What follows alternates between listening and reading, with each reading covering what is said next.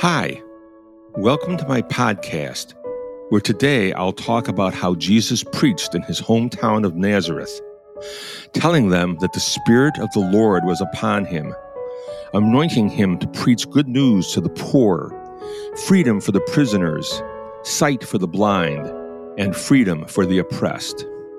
My name is Tim Harner. I am a Christian author and apologist, a graduate of Houghton College and of Harvard Law School, where I was an editor of the Harvard Law Review.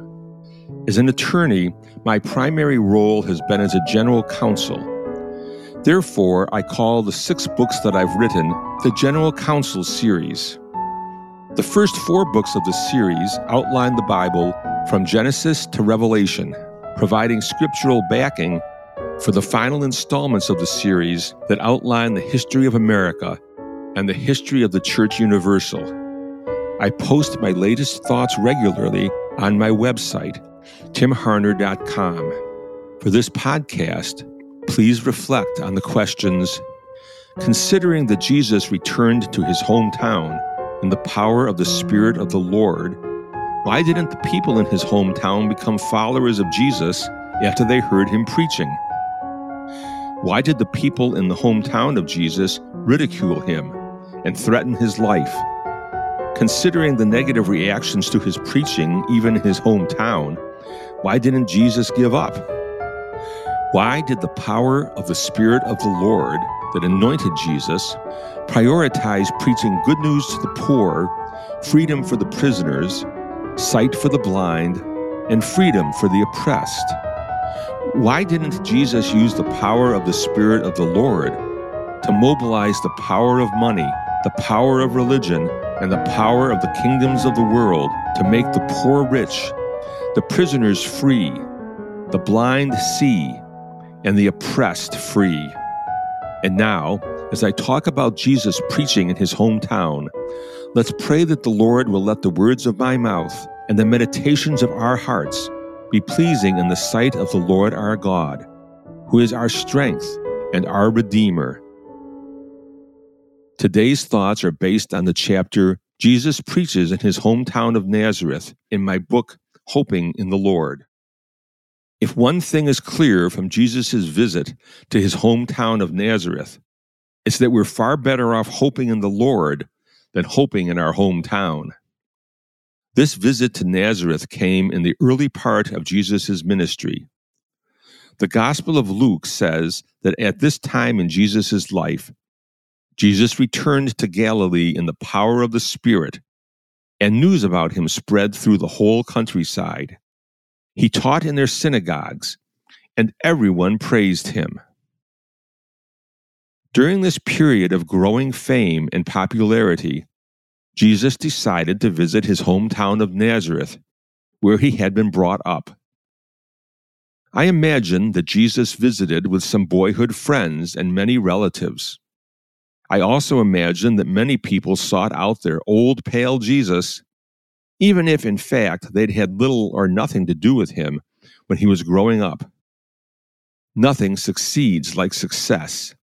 So now that the news about him spread through the whole countryside and everyone praised him, people would have been eager to see Jesus and take some credit for his fame. Since most of this was phony friendship, I assumed that Jesus was not impressed. In fact, given Jesus' usual directness and punching holes in people's pretensions and facades, I imagine he quickly turned a fair number of these fair-weather friends into grumbling gossips and enemies. I suspect that some of them even dared to dust off old gossip about Mary becoming pregnant before she was married. Jesus probably already foresaw that things would not go smoothly if he spoke in the synagogue. But Jesus was never one to shrink from controversy. He accepted the honor of preaching in the synagogue that Sabbath. Jesus read from a prophecy in the scroll of Isaiah the prophet that fit perfectly with Jesus' vision of the kind of Messiah he would be. The Spirit of the Lord is on me, because he has anointed me to preach good news to the poor. He has sent me to proclaim freedom for the prisoners and recovery of sight for the blind, to release the oppressed, to proclaim the year of the Lord's favor.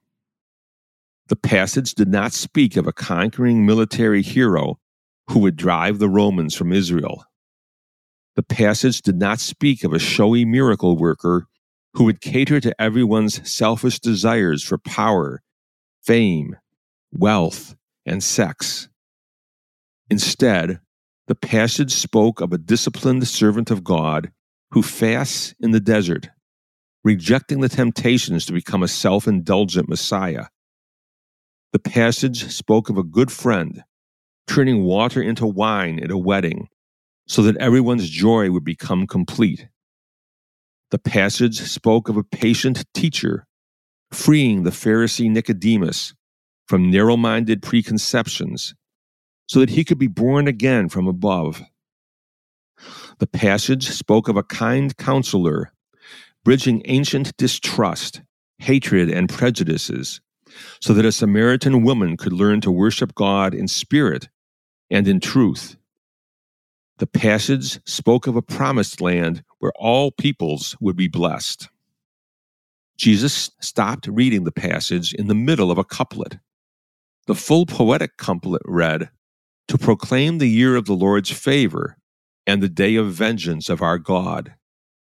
By leaving off the part about the day of vengeance, God emphasized his role in giving us hope by proclaiming the year of the Lord's favor.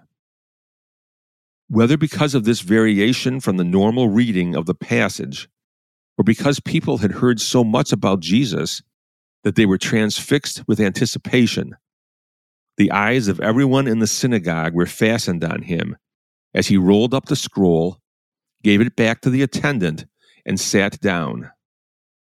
Then Jesus began his sermon by making a bold claim.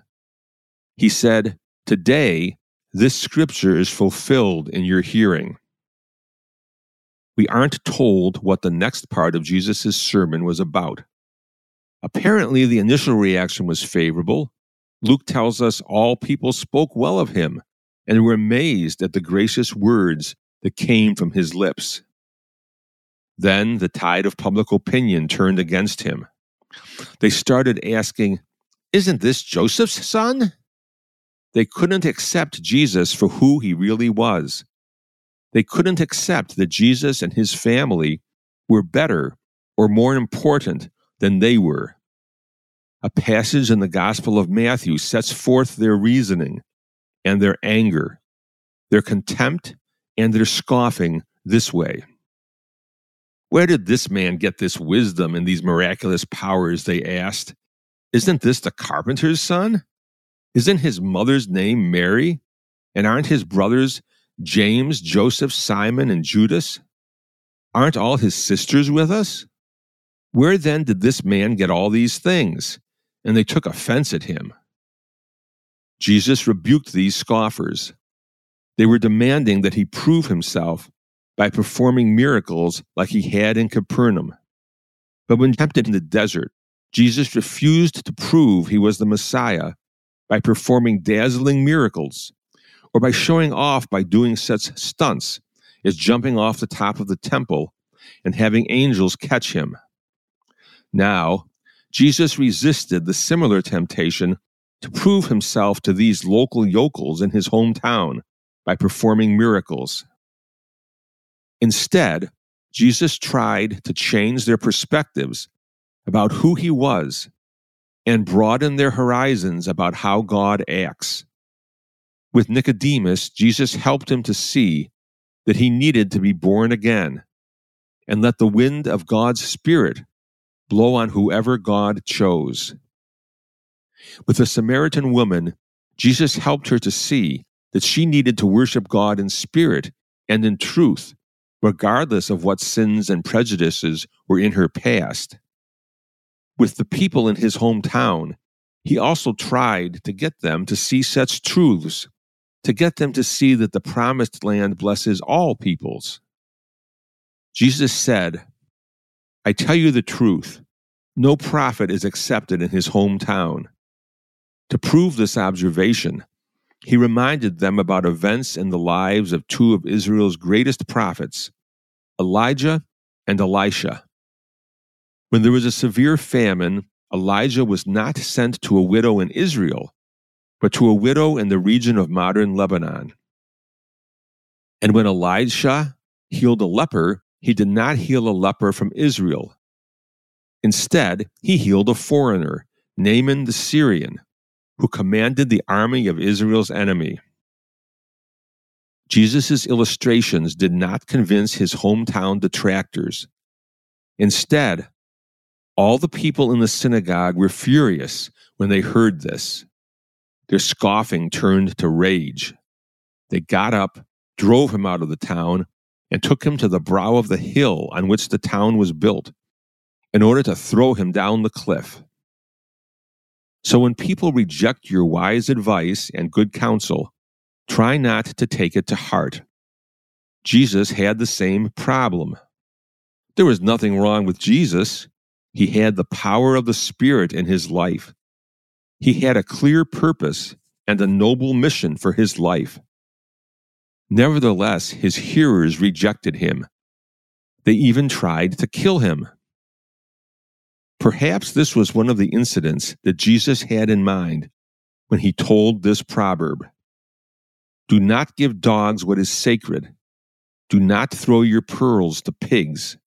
If you do, they may trample them under their feet, and then turn and tear you to pieces." Fortunately, this mob did not succeed in killing him. Instead, Jesus walked right through the crowd and went on his way. Presumably, Jesus escaped through some combination of miraculous help from God and timely assistance from his friends and relatives. Even more amazing than that Jesus escaped the mob is that he did not give up his ministry. After barely escaping death, Jesus went on his way. If it had been me, my way would probably have been as far away from controversy and danger as possible. But not Jesus. He went to another town and began to teach the people. And he did not preach timidly. The people were amazed at his teaching because his message had authority. Where did Jesus find the courage and determination to carry on his mission in the face of rejection by his own hometown? He found it from hoping in the Lord. If he'd been hoping in his hometown, he'd have given up. But he was secure in the knowledge that God still had a purpose for his life, even though so many old friends and neighbors scoffed at him and rejected this purpose. Jesus drew renewed strength from his certainty that the Spirit of the Lord is on me, because he has anointed me to preach good news to the poor. He has set me to proclaim freedom for the prisoners and recovery of sight for the blind, to release the oppressed, to proclaim the year of the Lord's favor. Since we follow Jesus, his mission then is still our mission today. And that same mission, that same purpose for our lives, can renew our strength today just as it renewed Jesus' strength then. Unlike our hometown, it is a hope that will never fail us.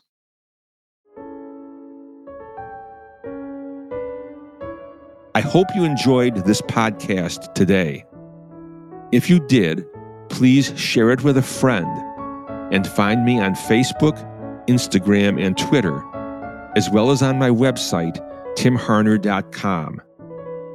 My book, Hoping in the Lord, contains citations to sources, including the Scriptures.